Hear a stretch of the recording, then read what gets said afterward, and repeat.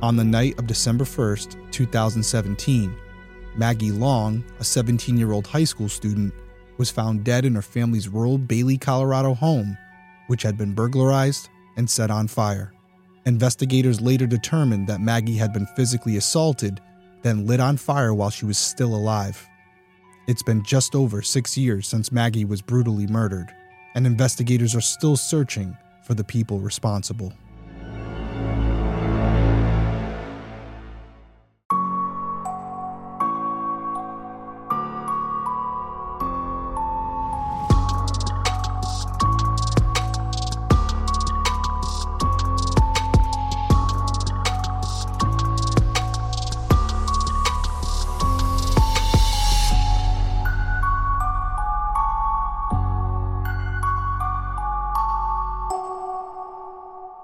Hey everyone, welcome back to Detective Perspective. My name is Derek Lavasser. I'm a licensed private investigator and former police detective, and each week I'll be covering an unsolved case in story format.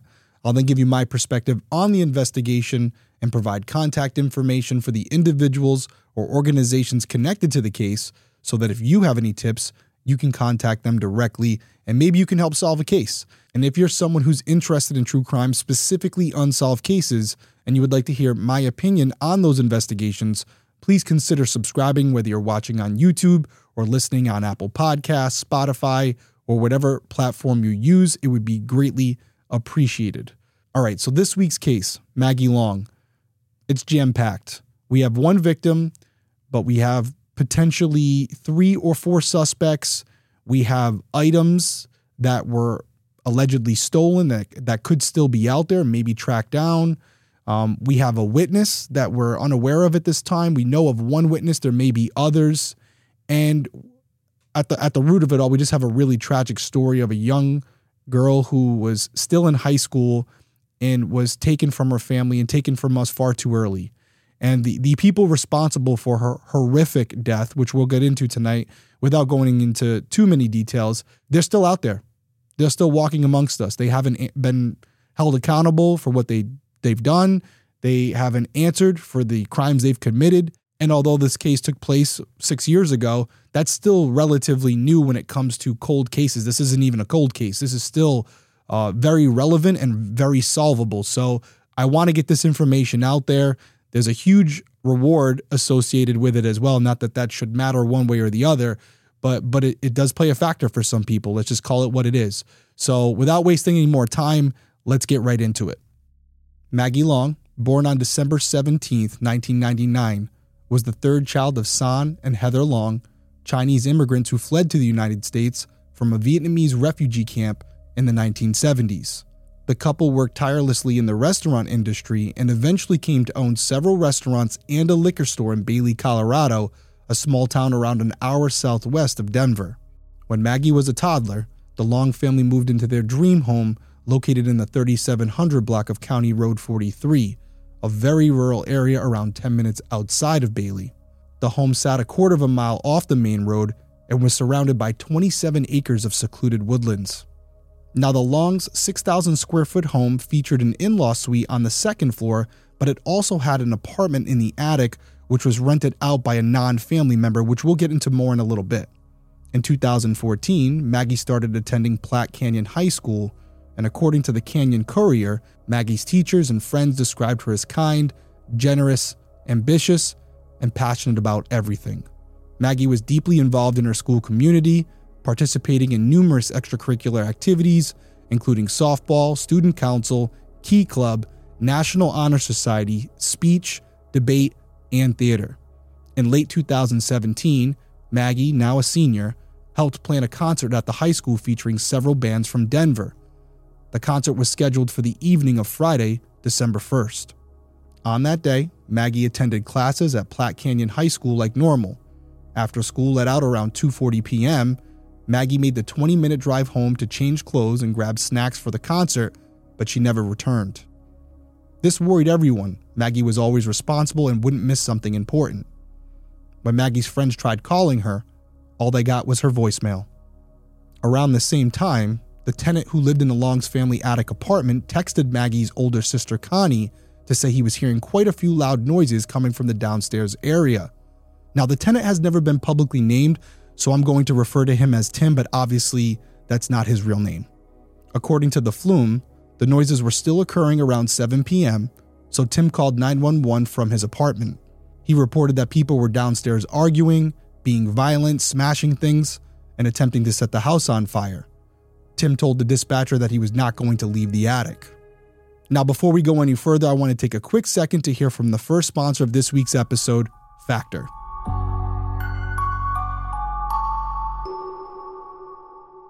Get started on your resolutions with Factor so you're ready for the new year. Factor's ready-to-eat meal delivery takes the stress out of meal planning and sets you up for success as we walk into the new year. So skip the grocery stores, the prep work, and the cooking fatigue. Instead, get chef-crafted, dietitian-approved meals delivered right to your door. With over 35 meals to choose from per week, including options like keto, calorie smart, vegan plus veggie, and more, plus over 55 weekly add-ons, you'll have a ton of nutritious and flavorful options to kickstart your 2024. So forget the frantic lunch preps or the rushed dinners. Factor's 2-minute meals will be your secret weapon this new year. So fuel up fast with restaurant-quality meals, all delivered, like I said, right to your doorstep. Factor now also offers loads of snack options like breakfast, smoothies, juices, snacks, and much more to keep me going throughout the week during my schedule. I got to tell you, right now as I'm recording this episode, for those of you who are on YouTube, I'm doing a chocolate and banana protein shake from Factor. It's delicious. And I've also been eating the turkey sausage and cheese egg bites as well. That's something new from them, and I'm really enjoying them in the morning. I can pop them in the microwave and I'm on the go in under a couple minutes. It's great. Factor really does have everything I need, especially on a busy week. And in addition to the ready-to-eat meals, they also have cold-pressed juices, smoothies, energy bites, extra protein, veggie sides, and much more. Whatever you need, you go on the site. They'll probably have something that fits what you're looking for. So obviously, I really enjoy Factor meals. I think you will as well. If you want to check them out, just head over to factormeals.com/detective50 and use code detective50 to get 50% off. That's code detective50 at factormeals.com/detective50 to get 50% off.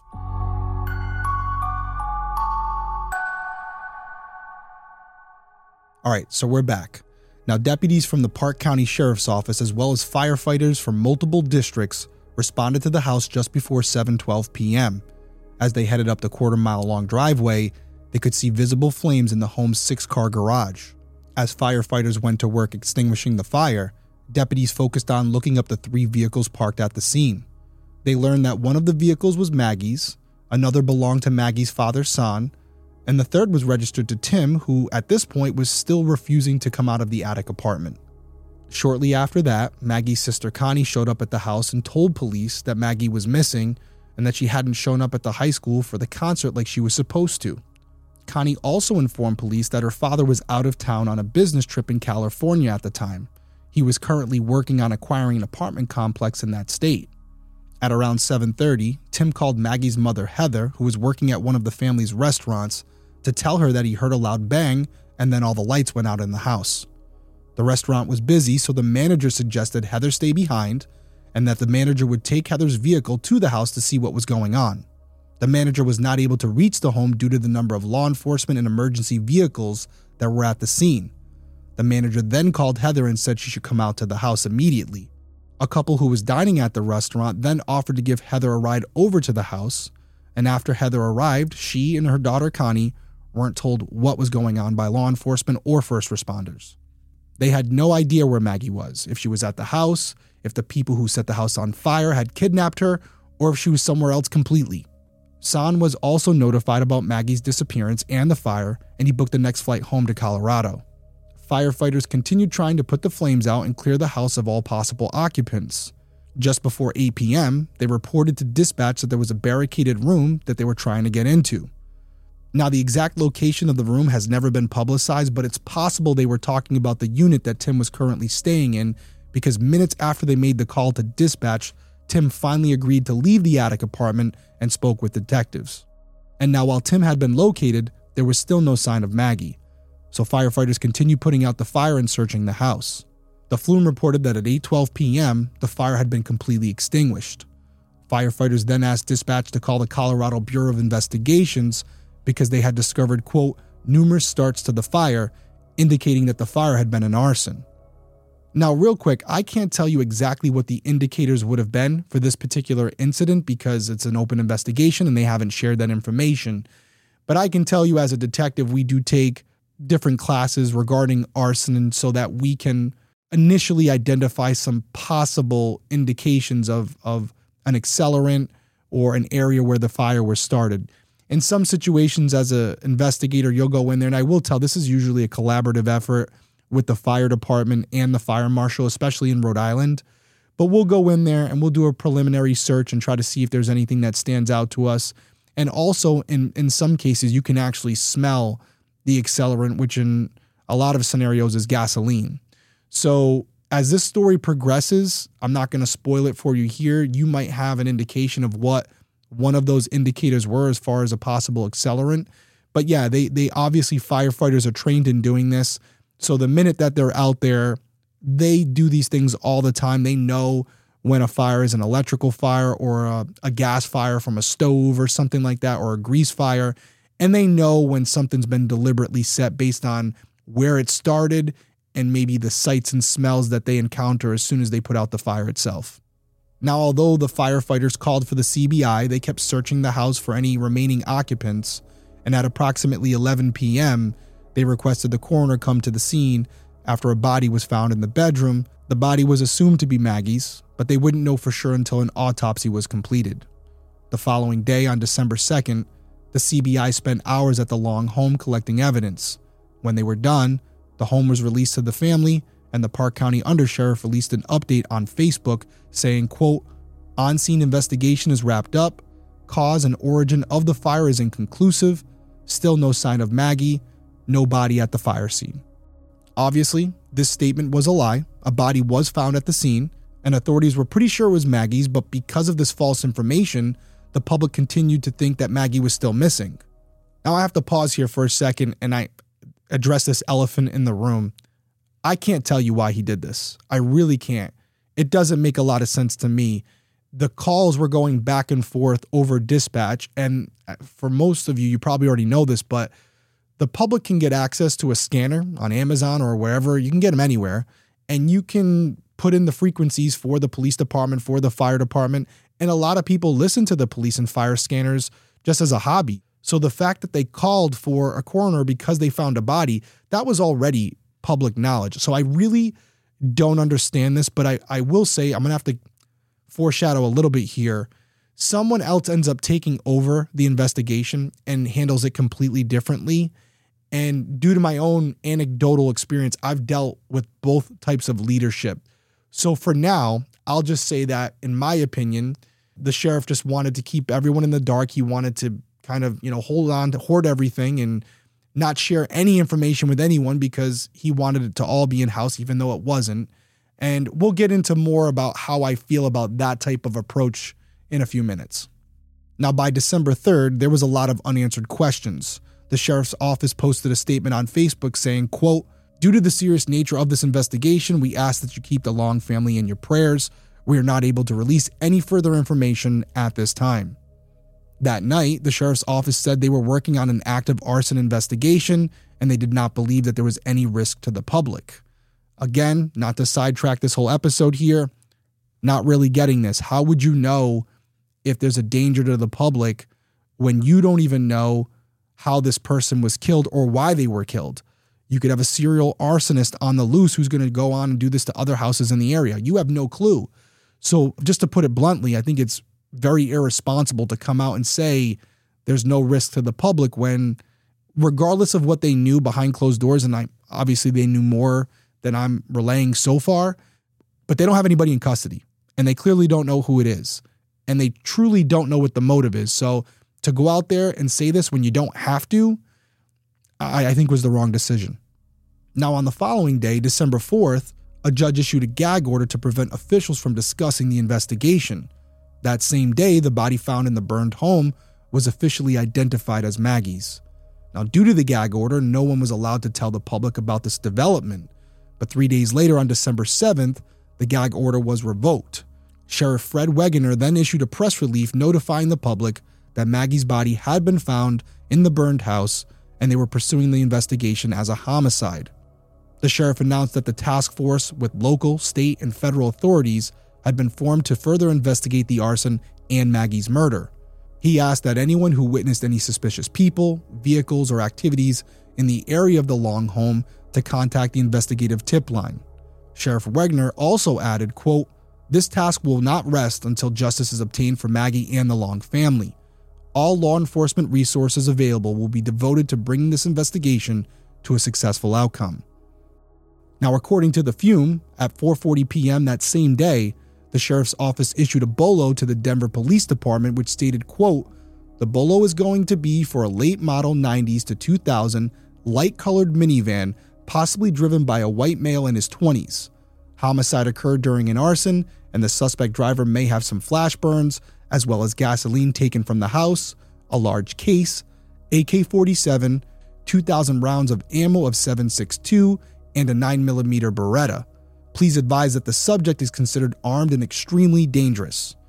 Now, real quickly here, I read that quote exactly the way it was put out. And the reason I did is because interchangeably they at one point said suspect and then they said subject. That just could have been a mix of words. There may be nothing to that.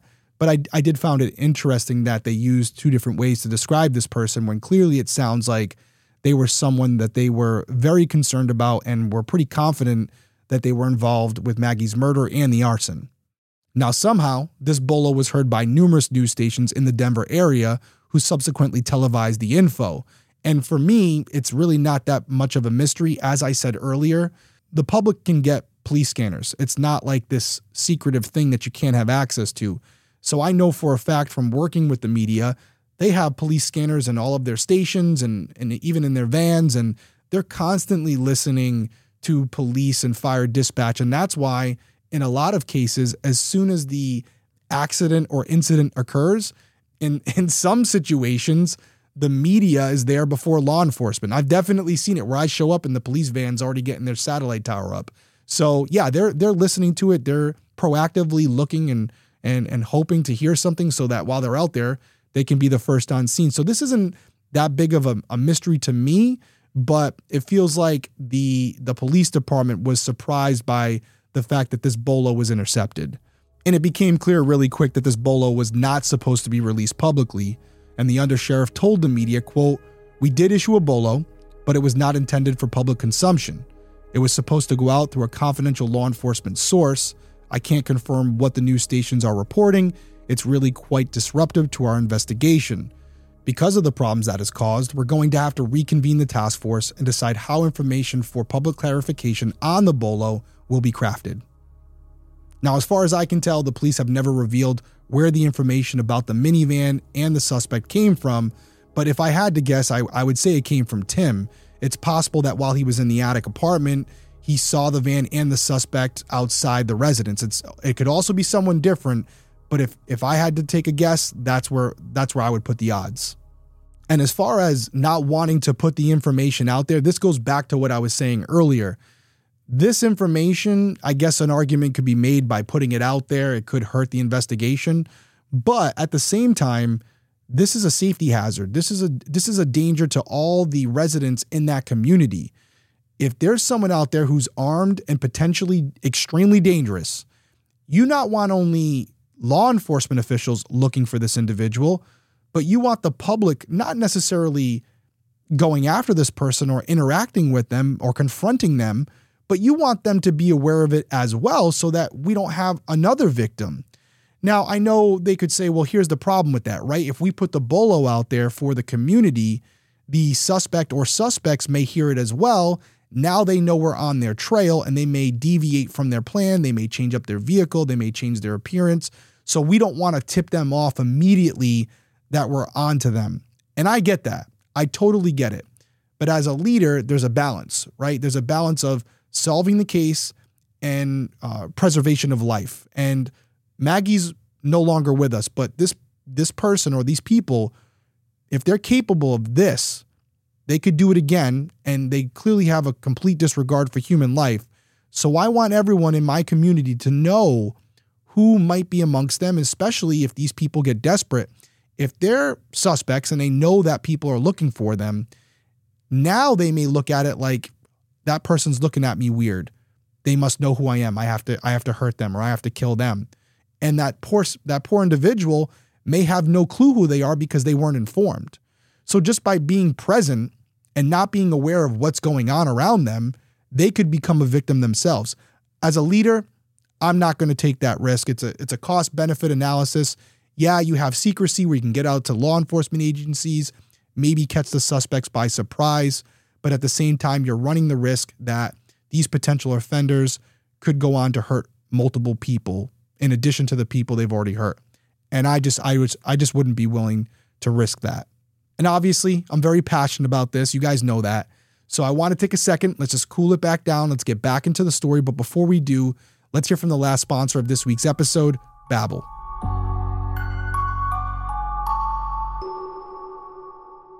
Okay, so what if in 2024, you got a little bit better every day? When you're learning a new language with Babbel, that's exactly what you're doing. And if Babbel can help you start speaking a new language in just 3 weeks, imagine what you could do in a full year. Be a better you in 2024 with Babbel, the science-backed language learning app that actually works.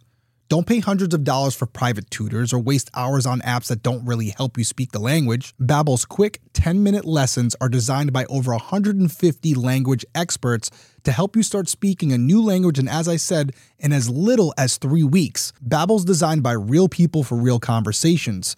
Babbel's tips and tools are approachable, accessible, and rooted in real-life situations, and delivered with conversation-based teaching so you're ready to practice what you've learned in the real world. You know, I think I've mentioned it before that I learned some Spanish when I was a police officer, and I still know a little bit of it, but I'd be much better off if I continued to practice.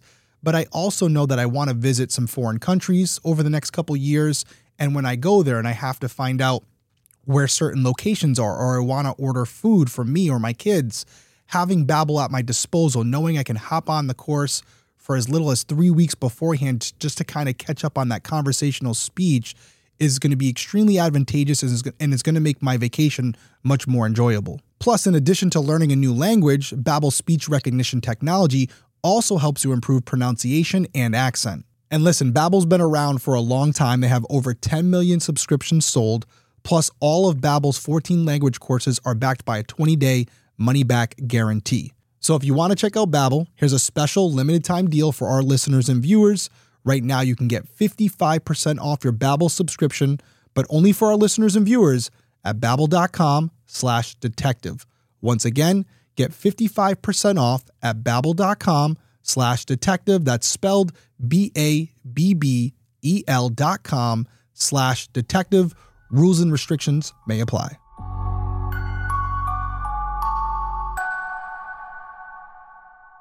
Okay, we're back, and by this point in the story, rumors had been circulating about the possible motives of the homicide and the fire.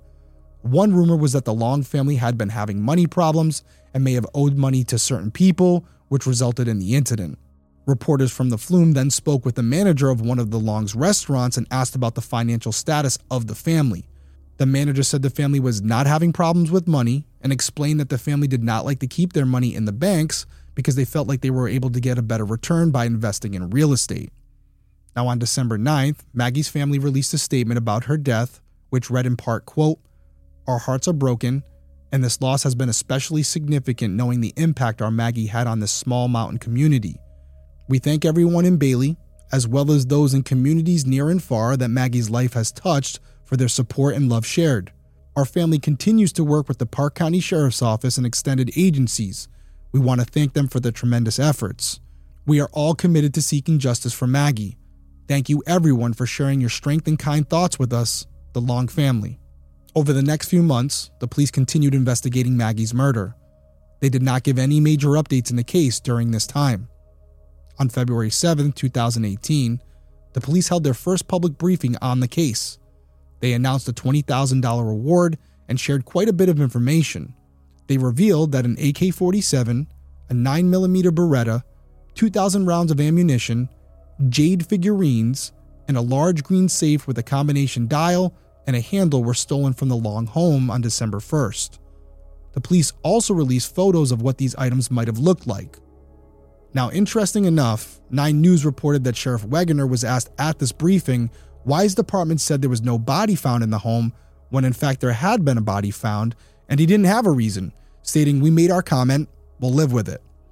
And I have to tell you, this comment, and I have to be careful, just reminds me of someone that I worked for, and I have to tell you, I wish this was like an isolated thing, but this type of personality trait in the law enforcement leadership community it's a coin flip. A lot of leaders go with this approach as if like they don't have to tell you anything. The only people that need to know what's going on are the people within their walls. And in some situations that is true, but the response to the media, how they address it, these one sentence answers, I personally don't like it. Maybe some of you say, "Hey, I get it. I understand it." I've seen it from the inside, and I personally was never a fan of it. Now, Wegener was also asked why he waited more than 2 months to go public with the information detailing what was stolen from the home. He said, quote, "A lot of it had to do with the amount of information that we were processing." He mentioned that investigators had conducted a lot of interviews and had obtained DNA samples from a number of people, but he didn't disclose whether or not that information had been helpful. Wegener went on to state that based on the information they had gathered, they were confident that there was no threat to anybody else, and while no arrest had been made, the police had made progress. And I'll just say it again. I don't want to sound redundant here. I don't know how you compute that. I don't know how you say definitively there's no threat to the public when you don't have anybody in custody. And even if you didn't have someone in custody, if you knew for certain why the Longs were targeted and what the motive was behind it, and you could isolate it to them, then yeah, maybe you can say that. But based on what we know publicly, I don't know how you would come to that conclusion and be 100% certain of it. I just don't see it. But again, I always have to preface it by saying I don't have access to the case files. Maybe there's something he knows that we don't. So a few months later, on May 4th, officials released a sketch of a white male who was seen at Maggie's house on the day she was killed. Now, as far as I can tell, they didn't include a description of the man, and no other major information regarding Maggie's murder was released for the rest of the year. In January of 2019, a Newport County sheriff named Tom McGraw took office. At the end of the month, McGraw held a press conference where he revealed a lot of important details about Maggie's case, including the fact that she was, quote, purposely set on fire and burned alive by 3 male suspects. McGraw said investigators believe Maggie came home from school at around 3 p.m. and walked in on a robbery. A physical altercation broke out, and Maggie was then held captive until she and the house were set on fire hours later at approximately 7 p.m. Investigators theorized that the fires were started to conceal the physical altercation and the robbery. Sheriff McGraw then shared a sketch of one of the 2 new suspects and mentioned that a sketch of the 3rd suspect would be released in the following months. McGraw further revealed that 3 vehicles were seen at or near the Long home at the time of the incident. The vehicles were described as a white Chevy Astro type work van, an early 90s Ford Aerostar van, and a late 80s Ford F-150. Sheriff McGraw announced a new reward of $50,000, and the launch of a website run by the Maggie Long Task Force had been initiated. He stated, quote, "We asked the public to carefully review the updated information and consider whether someone they know could have been involved in this incident or whether someone they know has demonstrated behavior that could be suggestive of involvement in this incident." McGraw cautioned the public that, quote, "one or more of these suspects might have been injured in the fire, and it was possible all 3 could have significantly altered their appearances, sold their vehicles, and possibly moved since December of 2017. A few months later, a sketch of the 3rd suspect wanted in connection to Maggie's murder was released as promised. Before the end of the year, the FBI announced that a 4th person may have been involved in Maggie's murder as well. They said, quote, "It could be a male or a female, but we believe there's possibly a 4th person that is either involved in the burglary on December 1st, 2017, or that might be a key witness that we would like to talk to." Now, there isn't much info out there about this potential 4th suspect, and from what I can tell, no sketch was ever released.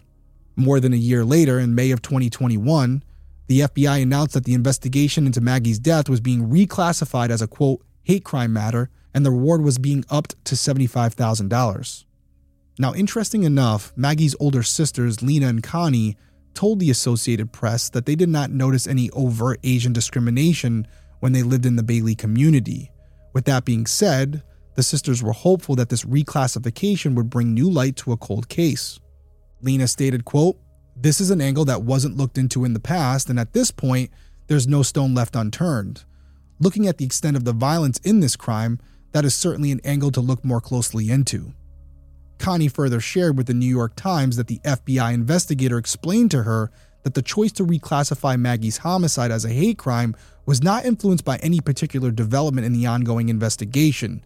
It was a strategic decision that would provide additional funds and resources for law enforcement to enhance their efforts in solving the case.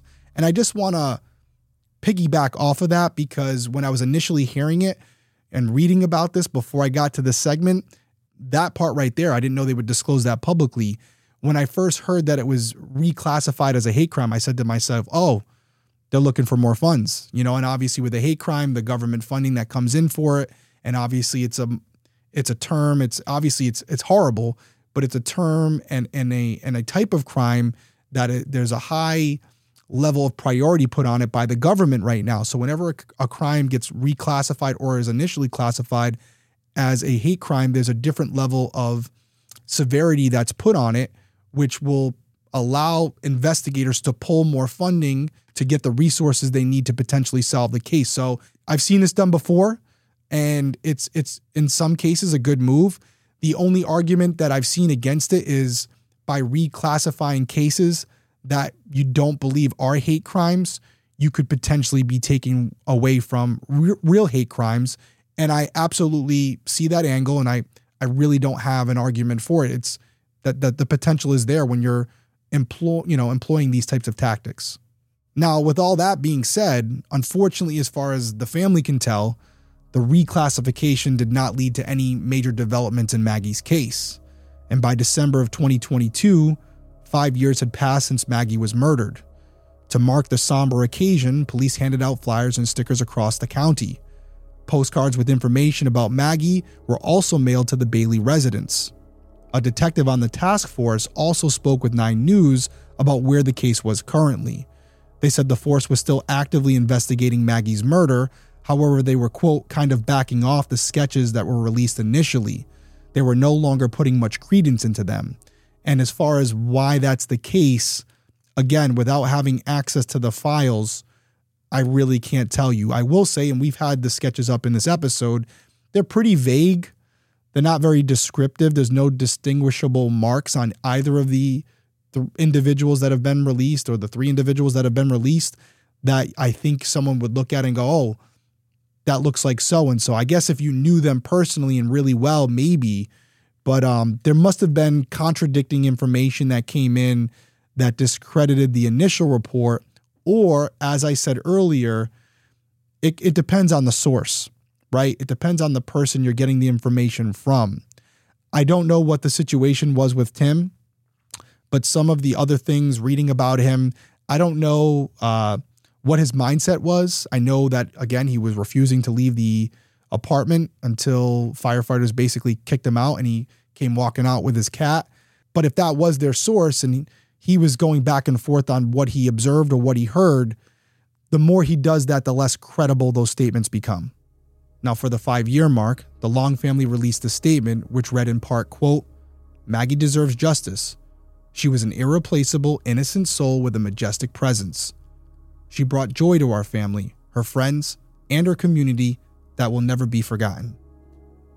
By this point, Maggie's parents, Heather and San, had sold their family home. After Maggie was murdered inside, the memories in the house made it too difficult for them to go back. They also couldn't return to their businesses, so they retired and later moved to the suburbs of Denver. In their new home, the Longs set up a special room for Maggie using the items saved from the fire. Connie told CPR News that there has been a huge change in her parents, and she didn't think they would ever recover from Maggie's death. In December of 2023, 6 years had passed since Maggie was murdered. Park County Sheriff Tom McGraw stated, quote, "Our quest for justice for Maggie remains steadfast. The dedicated members of the Maggie Long Task Force have never stopped the search for those responsible for Maggie's death and will continue to follow every lead until we find resolution in this case. Unfortunately, This is the latest information we have in this investigation. Now, the task force is still actively searching for the 3 or 4 people who physically assaulted Maggie and then set her on fire while she was still alive. Now, with that being said, Maggie's family is in desperate need of answers, and they are determined to keep searching until they find them. Okay, so now my perspective on this case, and this could be a long one because I have a lot of bullet points. I don't really have a synopsis. I just want to kind of jump around. So hopefully it all makes sense as I put it out there, just my thoughts on this case with the limited information that we do know. Because although we have some specifics, I can promise you there's still a lot behind closed doors that we don't know. But with that being, the qualifier, first I want to start with someone we mentioned early in the episode but haven't mentioned much since, which is Tim. And I'm sure a lot of you are asking yourself, was Tim vetted? Do we know that Tim isn't a suspect, that Tim wasn't the one who did this? Could Tim had gone downstairs, attacked Maggie, killed her, and then set the house on fire to kind of throw people off the trail, go back up into his apartment, and then call the police and say that all these things were happening and there was a fire being set? Because I had wrote a note. He knew a lot of information about what was going on in the downstairs floor. I don't know how thin the walls were or what he could hear, but it just seemed like he had a lot of information. And my initial thought is, hey, you got to look at the guy who was actually in the house when all this went down as a potential suspect, right? And I'm sure a lot of you did the same thing. So I want to put that out there because after putting that out there, then I'm going to kind of discredit my own thought process. And the reason I'm able to do that is because it seems like it's pretty concrete information that the AK-47, the 9mm Beretta, 2,000 rounds in ammo, which by the way is a lot and it would be heavy, the figurines, and then also most importantly, this large green safe. They probably confirmed through family members that this was there when they left earlier that day and now it's gone, and that's how they were able to deduce what was taken. And this tells you 2 things. Obviously, it does suggest that more than likely it was a robbery and not a staged robbery. And I say that from a commonsensical perspective of, if you're trying to stage a robbery, you can take some smaller things and get out of there. You're not going to take the freaking most heaviest thing in the house. That would make no sense at all. The only reason you would take a safe is because you felt something of value was inside of it, which brings me to another point. Because on one hand, you could say, well, it couldn't have been Tim because he was there the whole time. So how could he have removed the stuff and still gotten back to the house in time to do all this? Unless it was like premeditated and it was happening all day. But I think that's a stretch. But it brings up another angle here that I don't know if anybody's really thought about. I'm hoping that law enforcement did. If this was a robbery, okay, let's go back to the Long family home. 27 acres, I think I said earlier, 27 acres. This was a huge property off a main road, but really set back, really off the beaten path. Who would know about what's back there? More importantly, who would know about what's inside that residence, specifically what of value is inside that residence? In many situations, when we have a robbery and the person has a safe or a lot of money or guns or something of value in their home, it's usually an inside job, right? Or that person had bragged about what they had to people in the community and it got back to them. They started to, figure out when they could go there, because think about all the elements of what we're dealing with here. The father was out of town. The mother was at work. The sisters weren't home. And it was kind of probably not expected for Maggie to come home. She came home just to change. So I think it's very plausible that the theory the police are running with is right. She walked in on a robbery. The question I have is, how do they know what was inside of there? Did Maggie know her attackers? Were these people who had worked on the house prior? Were they construction workers who had been in the house to do something else or around the property and had noticed that they had expensive items inside the residence?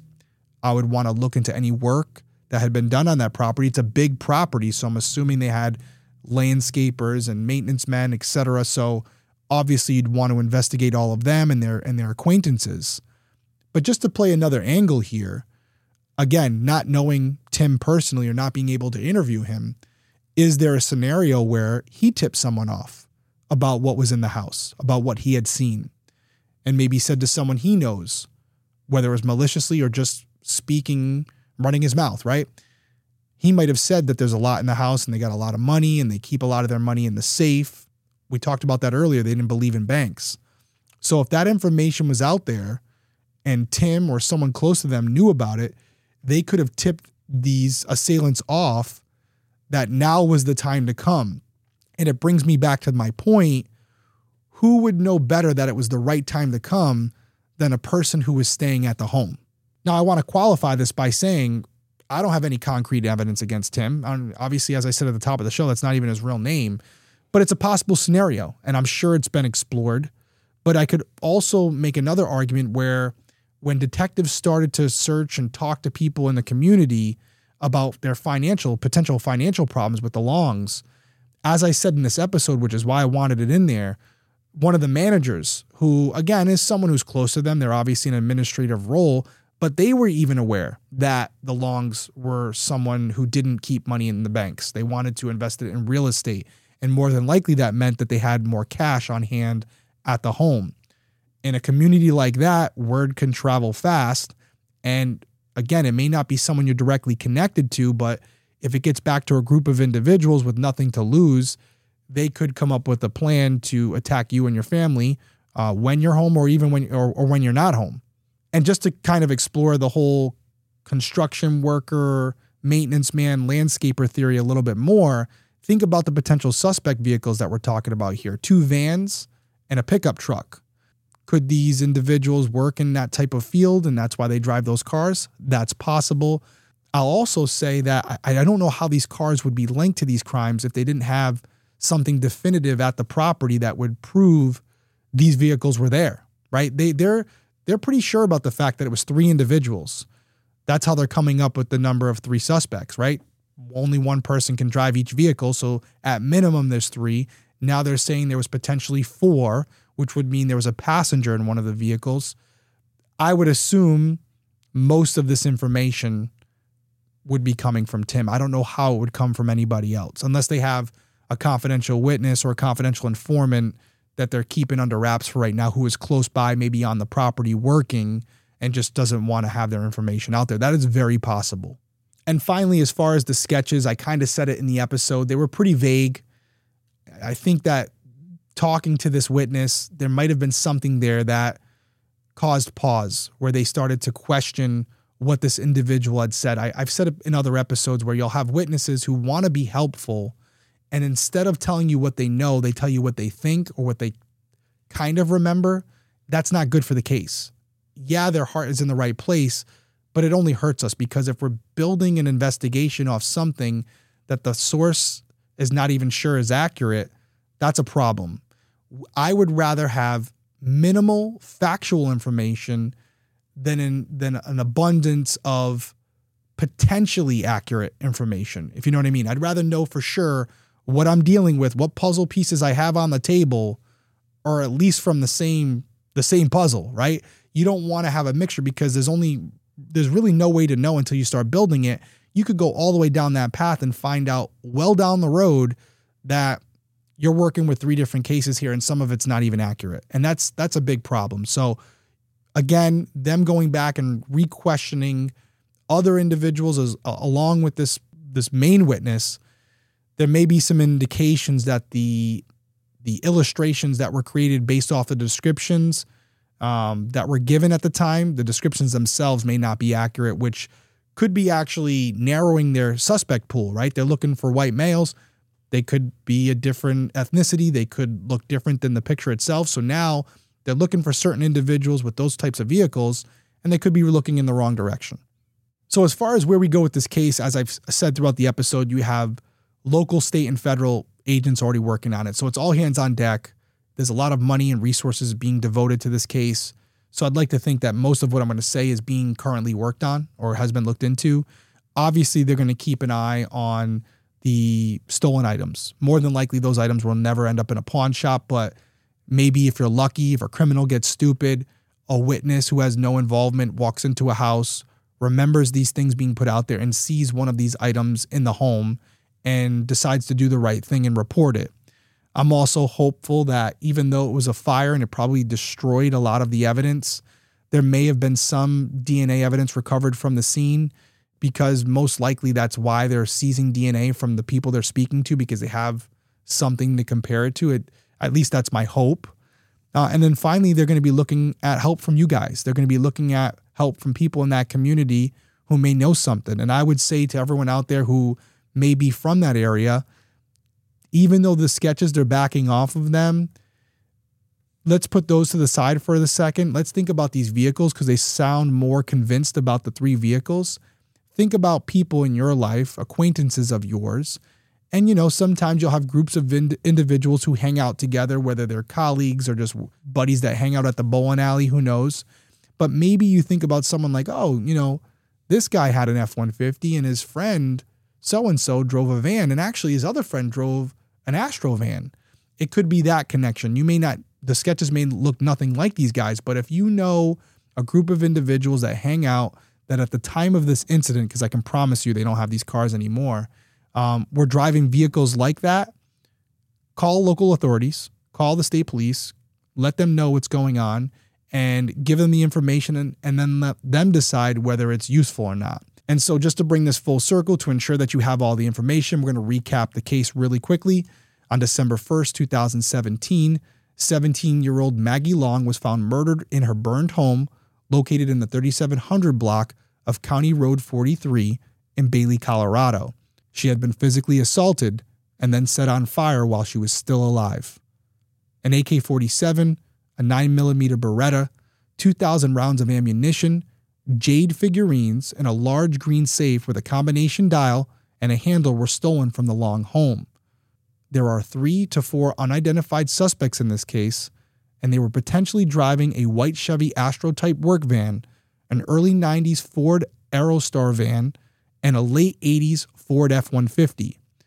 So if you have any information about this case, you're asked to call the Maggie Long Task Force tip line at 303-239-4243. And just remember, a $75,000 reward is still available. And that's going to do it for this week's case. I want to send my thoughts out to the Long family. This is obviously a horrific murder. All murders obviously are horrific. But just to think about how Maggie was taken from us, the manner in which it was done, her family has to live with that. And there's nothing that you or I can do to change that. But what we can do is try to give them the answers they deserve. They're still fighting. As I said at the end of this episode, we're going to continue fighting. And hopefully someone out there, whether you're watching or listening, has information that can be critical in helping crack this case. I want everyone to stay safe out there. But before I go, I just want to remind you, because we're getting close here to the end, Seasons of Justice, okay? I had asked initially for $1,000. We've already surpassed that. We're up to like $1,055. I think I have one more episode after this for the month of January, and then it's over. I think it's set to $1,500 right now. I'd love to hit it. I'd love to hit the $1,500. If we don't, that's okay. But if you haven't donated yet and you have $1 or $2 or $5 that you'd like to donate, it'd be greatly appreciated. And if you're watching on YouTube, make sure you let me know if you donated. I've already responded to a couple of you. I really do appreciate it. And I'm just going to give you the information for the website. Again, it's going to be up on the screen right here. But for those audio listeners, it might make it a little easier for you guys. I'm also going to give you the phone number, because you can actually just text message as well. And that phone number is 53555. And all you have to do is text detective to that number. So if you want to donate, just text detective to that 53555, or you can go on the website, which is on the screen right now, or if you're listening on audio, it'll be in the description box below. That's all I got, guys. Everyone stay safe out there. I'll see you next week.